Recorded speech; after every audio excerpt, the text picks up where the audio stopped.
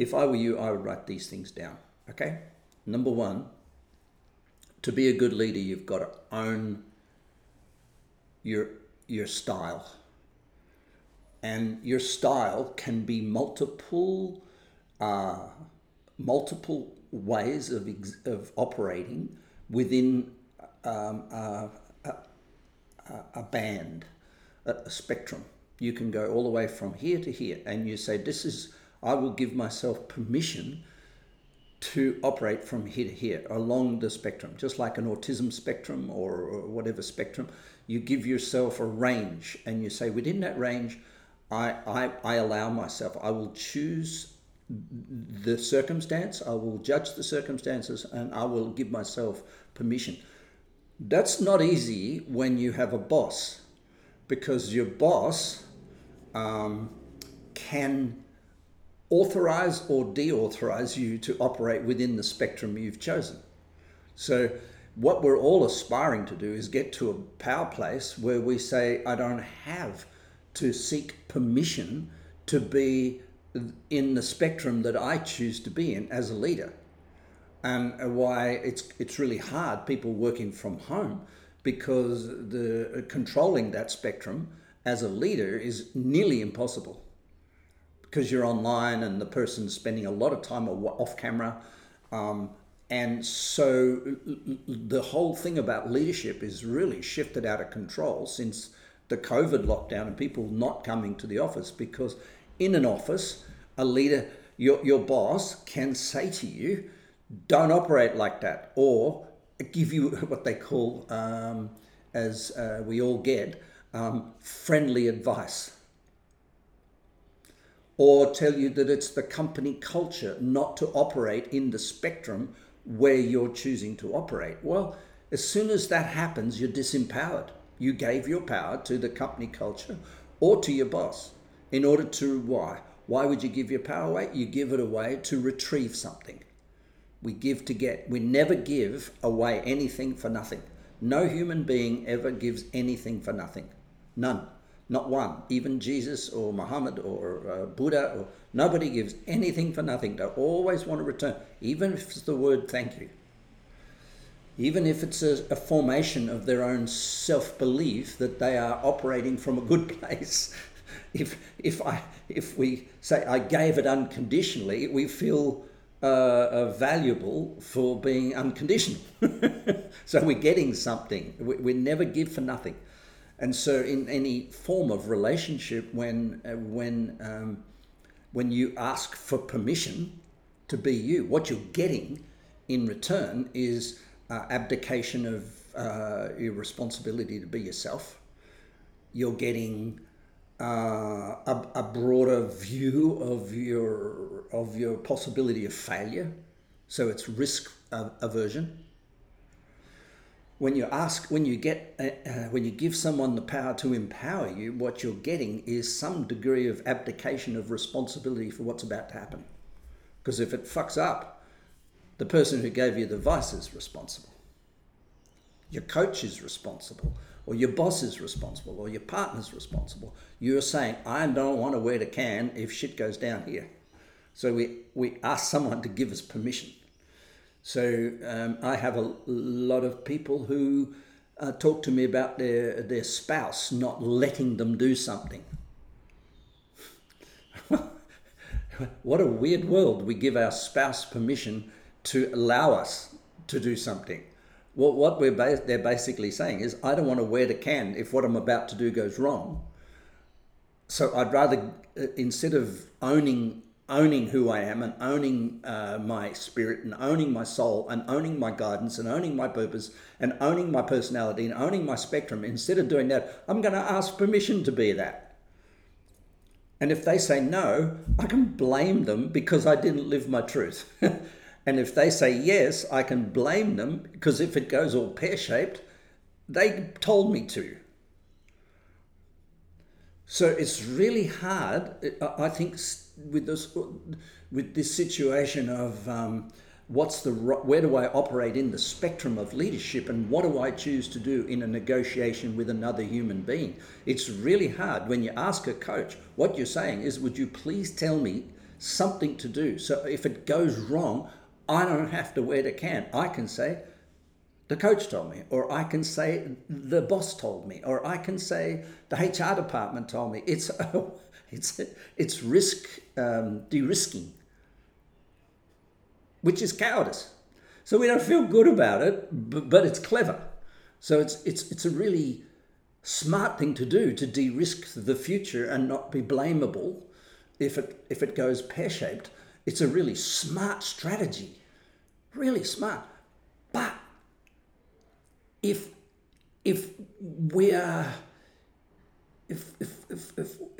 we spend enough time sitting in a cave to feel what we really feel when we hand over to somebody permission or ask for permission to do something, we feel like shit. We feel weak and cowardly and meager and depreciated, and it's so funny, yet we go and do it again. So the benefit of de-risking and the drawback of feeling shitty, those two work hand in hand.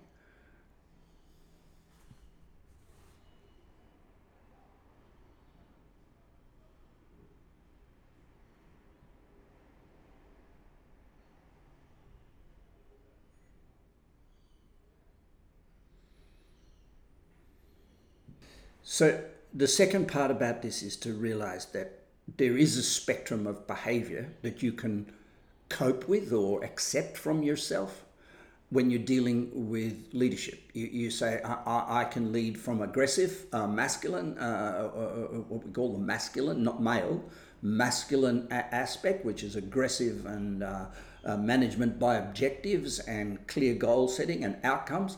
Or I can manage all the way down the other end, which is the feminine, not female, the feminine way of leadership, which is the feminine side, is to collaborate, cajole, cooperate,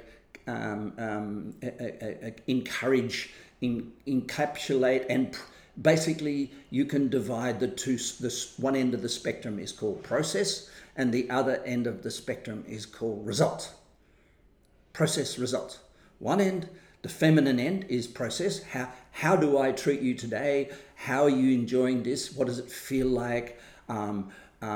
Did you nurture you through that? Nature and nurture. So I will nurture you through process. At the end of process will be a result. As long as I know what the result is and I stick to process, then we're on the right track. Down the other end of that spectrum of behavior is result, which is says, I don't give a continental how you feel.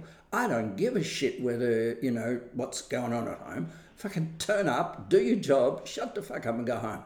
Good old days, the old days of management. And management by objectives. It was clear and mandated by corporations within the spectrum of my lifetime that says, fucking just tell them what you want, make it really clear, write it down on a piece of paper and say, this is what you deliver at the end of 12 months. Go away and do it. And if you misbehave or if there's something goes wrong, I remember my first job not long out of uni. My wife was pregnant, the house burnt down, the neighbor was sick, and the shit's going on. I was rowing in the Olympics. I was training 4 times a day, falling asleep at my desk, and I got into big trouble because I missed the target of my objectives. Nobody went, what's the process you're going through, Chris? Are you sure? Nothing. The HR department gave me a rap on the knuckles for not hitting sales targets.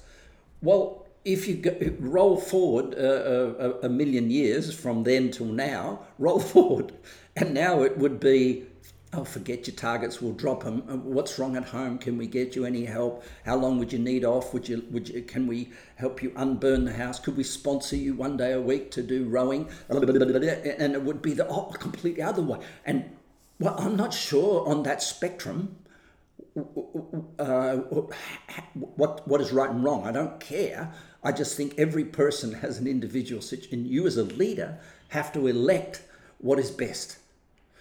So the question is, the question is quite rightly put, where do you operate and how do you choose where to operate in the spectrum between process and result? And you could say it's based on the Myers-Briggs personality test, or it's based on how much testosterone this person's got, how much the female hormones they've got operating in their DNA, but you could be there, but then you're going to be judge and jury, you're going to play God. And that's really hard because you can and people shift. As I've said before, Myers-Briggs is a malleable, changeable, environmentally determined quality of a person's character. And as long as the environment stays fixed as a result of circumstances, whatever they did the Myers-Briggs on in that environment stays pretty solid. But if the environment shifts, if they lose a leg or half their head blows off in a storm, or they go bald, or they, I don't know, grow big boobies, if something changes, Myers-Briggs changes. Or Chris Walker comes along and does a discard process in a weekend workshop, you change your Myers-Briggs. So you can't, I don't think it's ethical to choose your leadership style based on what you think the character or the personality or the expressed nature of a person is in the workplace. I think the best way to determine what level of the spectrum you're going to operate on is by choosing got to, should, need to, want to. You choose it on the hierarchy of their consciousness. Now, there's 7 areas of life, therefore there's 7 hierarchies of consciousness, and you're not to know whether a person's having sex with the cat next door, and therefore they're in a got-to place in their spiritual life, but coming to work evangelistic and telling everybody how amazing they love the company, and you're not to know where they are in all 7 areas. So the interpretation of where another person's at in the 7 areas has to be behavioral. Can't be any other thing. A person who's in a got-to space, it will be behaving in a way. They'll walk slow, which means they're in the feminine side of this behavior. They've swung to the past, or they're scurrying everywhere, panic attack. I've got to get this done, I've got to get this done, I've got to get this done, it's never going to be finished, it's got this. And you just watch this and you observe, you go, okay, they're in a got-to space, they're polarized to the future, they've polarized to the masculine side of the pyramid, then I will work with them at that place. And we always say you work with a person just like you were in a mountaineering environment, you always stay one above. You don't go down to their level. Blah, blah, blah. So if a person's in a got to, you're in a should. If a person's in a should, you're in a need to. If a person's in a need to, you're in a want to. You come down so you can just throw them a rope, but you don't go down to their level. And if someone's operating in a got to, like that, you go, okay, what should we do here? That's kind of like.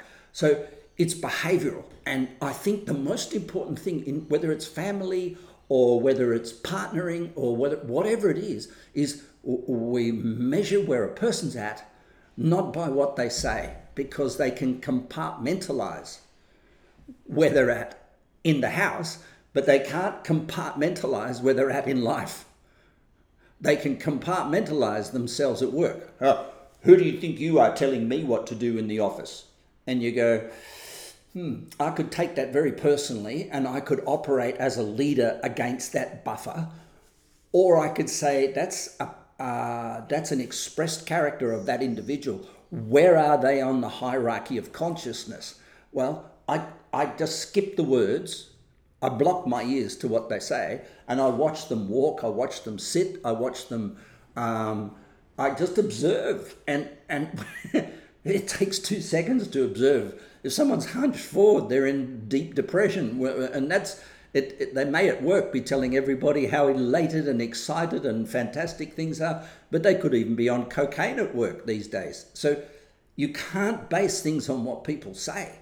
You can never, ever, ever base anything ever on what a person says. So where you choose to operate in the spectrum of your permissible bandwidth of leadership behaviors, which are circumstantially diverse. And the more you do inner wealth, the more diverse they become, because you do discard forms on all your own emotional characters. So you go, well, I can use anger because now I've done a discard on anger. It's good and bad. So I will, if I need to, I can tap the anger. I bring it into a should or a need to or a even love to, because anger at a love to place at the top of the pyramid is absolutely unconditional love. If you take anger at the bottom of the cone, which is violence, right, down the bottom, it's fight, flight, that's anger. It's as raw and disgusting and violent and physical as it can get. Lust and punching and swearing at people and cussing and road rage and all these things come from got to anger. If you take anger, the same word, and you discard it and you do it long enough, you'll take it up to should, need to, want to, desire to, choose to, poof, unconditional love. Same juice, same energy. And the universe gives you energy in the form of anger, in the form of red lava in the middle of a volcano. It's your choice how far up the cone it gets. So you might choose to get up to want to, and you go, I'm going to operate like I teach, say to people, operate from your heart, which is halfway between heaven and hell. It's a confusing place because it's ambivalent. That's the human heart. So the lava comes up. It's still got some anger in it, which is enthusiasm and commitment and willpower. It isn't devoid of all the rotten things from below, but it hasn't quite reached the state of unconditional love, which is sitting on a beach somewhere with your finger up your backside going, ooh, or waiting for a coconut to drop out of the tree to feed me.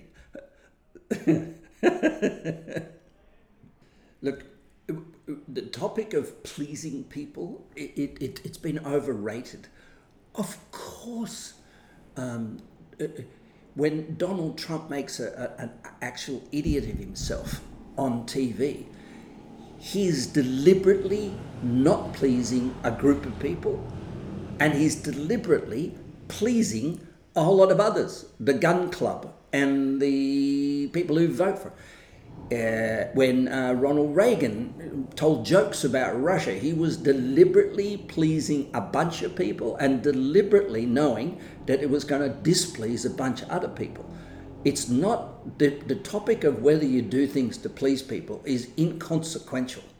It's no big deal. It doesn't mean we have a flaw in our character. What it means is we're politically astute.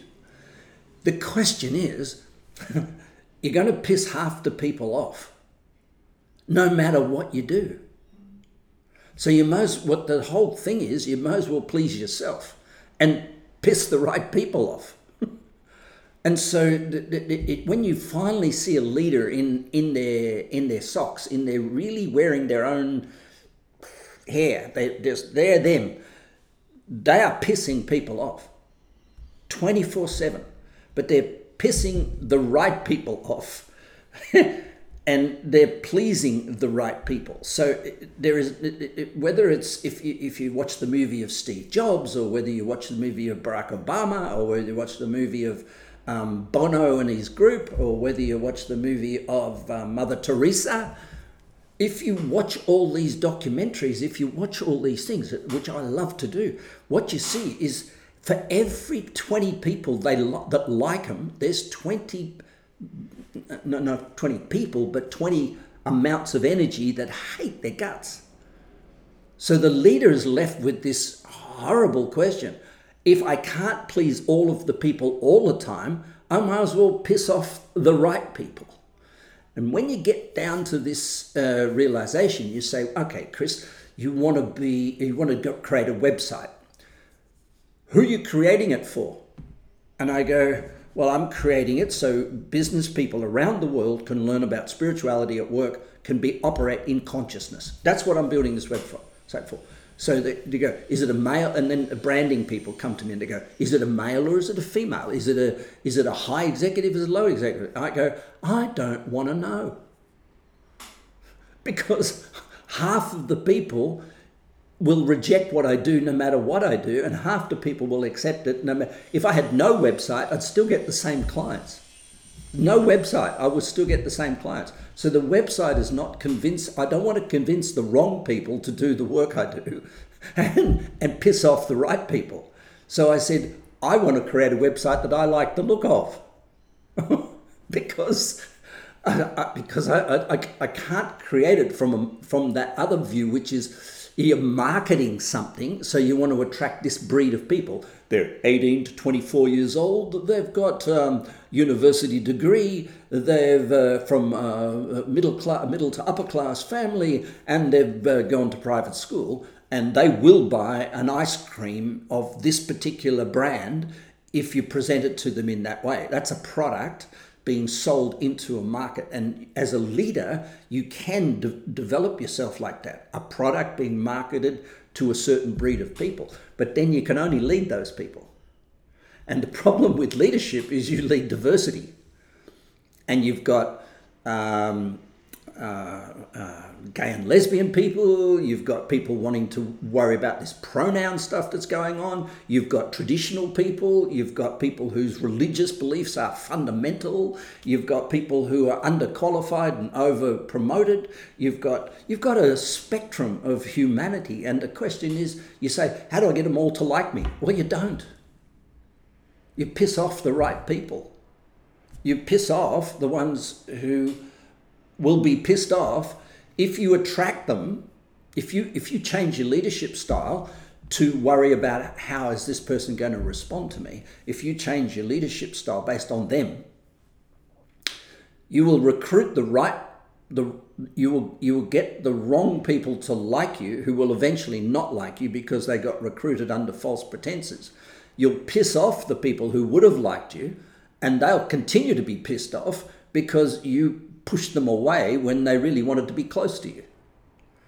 So it's so complicated if you start asking, what does the other person want?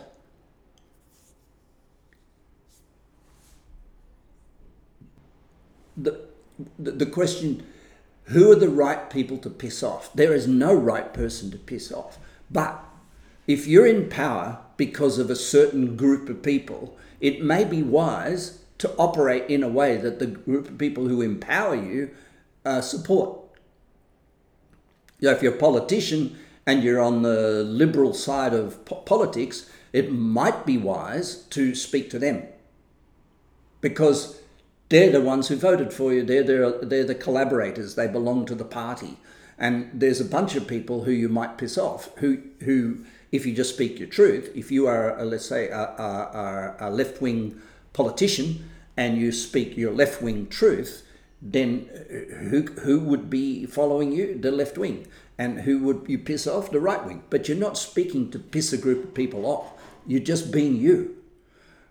But it's really important to make sure, like in a corporate politics environment, it's not left wing, right wing so much as it is the power brokers and the HR department, which is a way overpowered part of corporate politics these days. You might be wise not to piss off the HR department if they're responsible for part of your promotion to be executive director of an organization or something. So there is some degree of, what would you call it, some degree of integrity. Because if you want to get to be a senior executive in a business and you want to fake it to get all the way up there, you're going to get revealed. You're going to get caught with your pants down because you're going to go, look at me, look at me, look at me, look at me, look at me, look at me, look at me, look at me, look at me.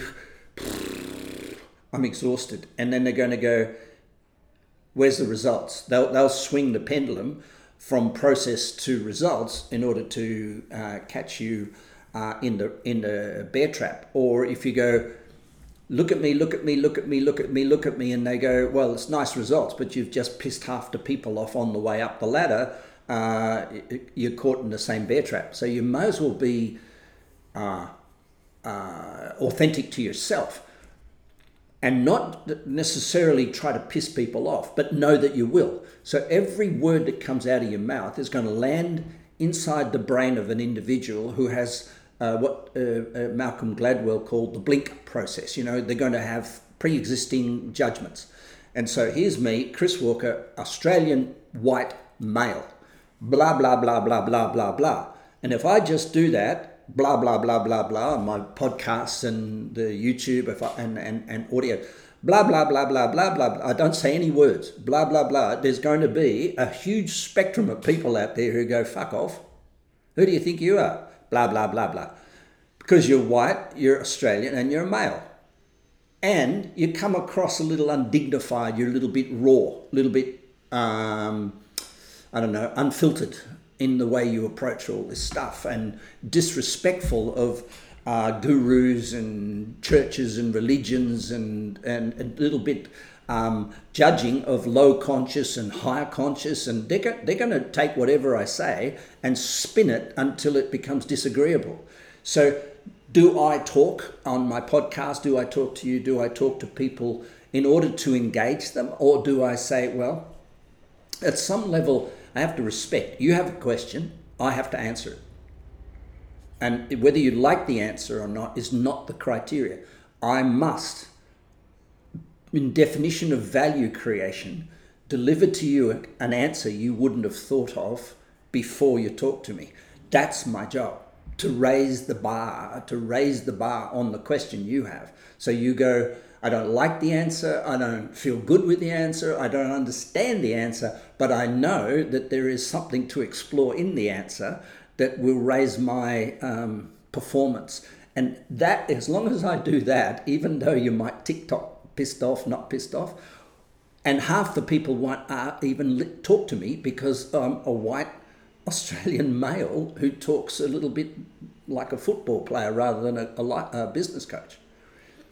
But I am a business coach. I just have I just choose a different profile instead of talking smoothly like that and being very authentic, as I can be if you choose to be, and be in the strategic level of corporate dialogue, very approachable by people who are in the human development industry, which believe in the human condition, believe in love, and believe in workplace environments that should be really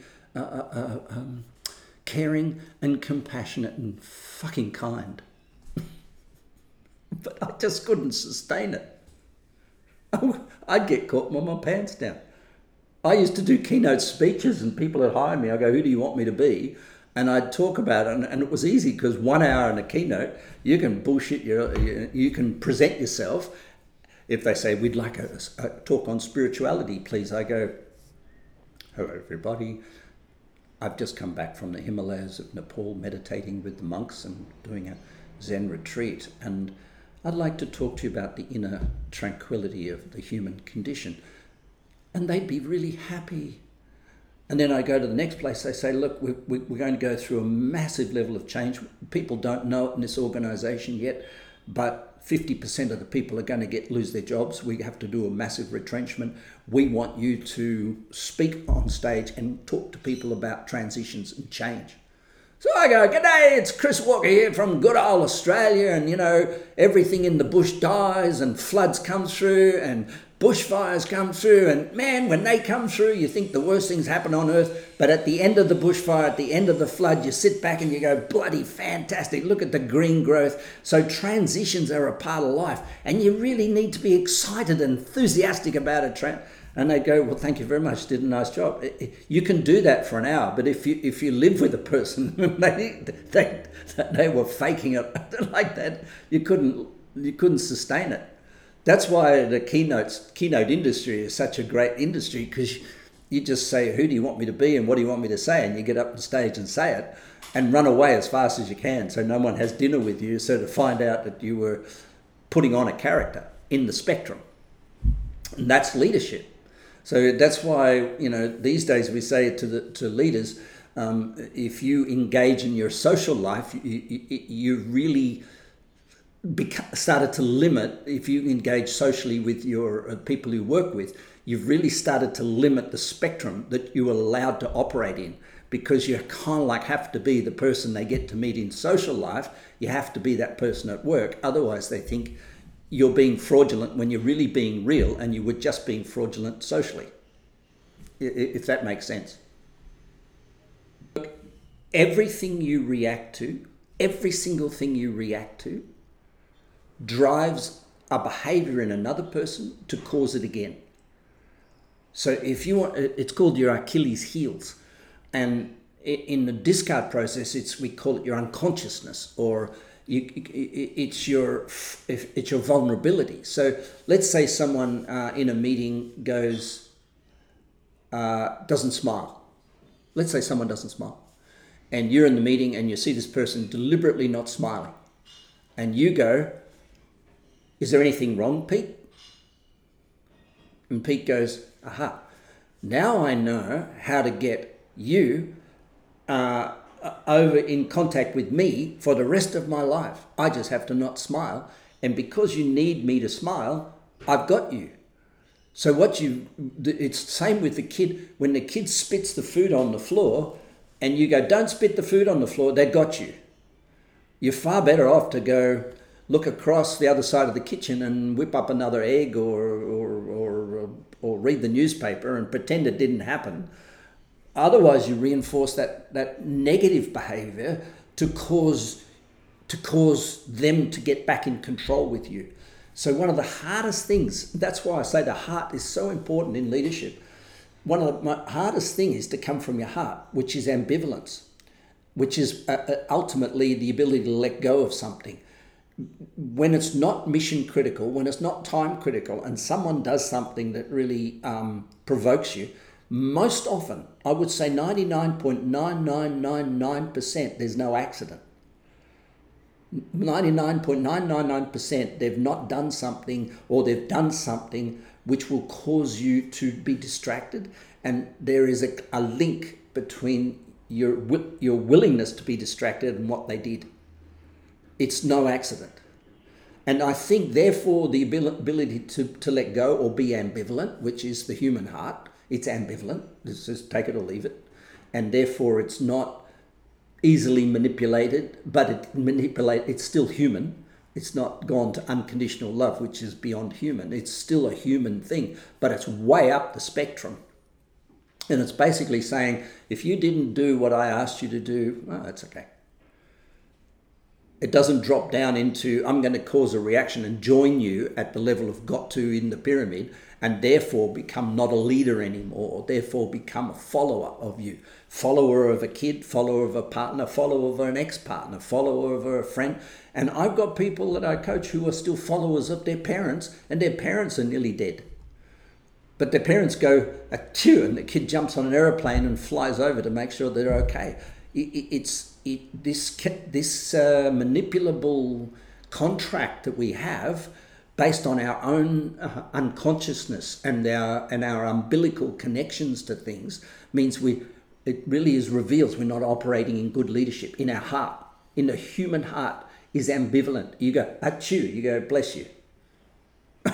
That's the end of it. It's no aeroplane, it's no flyover. And if you pass away, you pass away. It's what happens in life. People pass. I know it sounds cold, but it's not. It's the human heart. This is how the human heart functions. And it's absolutely essential for leadership. Absolutely essential to come from your heart. Because you have to know, you have to have the ability to let go, even if you choose not to. Some things are important, some things are not important, some things are mission critical, some things are just egocentric. And when it's egocentric or not mission critical, you got to let go. Ambivalent. And when it is mission critical and it isn't egocentric, you got to hold on. That choice point is the human heart. If you let it go, you go up the pyramid and go to unconditional love. You go, it is what it is. COVID, you can't do much about it, is what it is. We're locked down. If you're in the human heart and you say this is mission critical, you drop down the pyramid to a got to or a should or a need to implement change. That's the beautiful place about coming to work in your heart. And it's not lovey-dovey, whooshy, pushy. It's, I don't give a shit. It's ambivalence is home ground advantage. That place where a partner says, I'm leaving. And you go, well, can I pack? Can I pack for you? They say, I'm staying. You go, can I unpack for you? I don't like you anymore. You go, well, half the time, neither do I. I really like you. Well, half the time, so do I. That ambivalent place is this middle ground. It's like floating on air, and it's so powerful. And yet people have to go to Gotu. They say, I've got to do this, and they think they're really powerful when they become fight, flight, resistant. And if you're an ambivalence like Gandhi or Mother Teresa or one of these great people who right in their heart, in ambivalence, they go, well, you can, Gandhi's the great one. He says, well, you can take my life. That's okay. That's all right. You can take my food away. That's okay. It doesn't matter. He didn't empower. And they said he was passive, but he says, no, I just not compliant. And that non-compliant state, that human heart, that's the sexy spot for a leader. That's the sexy spot, because they say, well, I'm going to take $50 off your pay. You go, that's your call. It's not mission critical.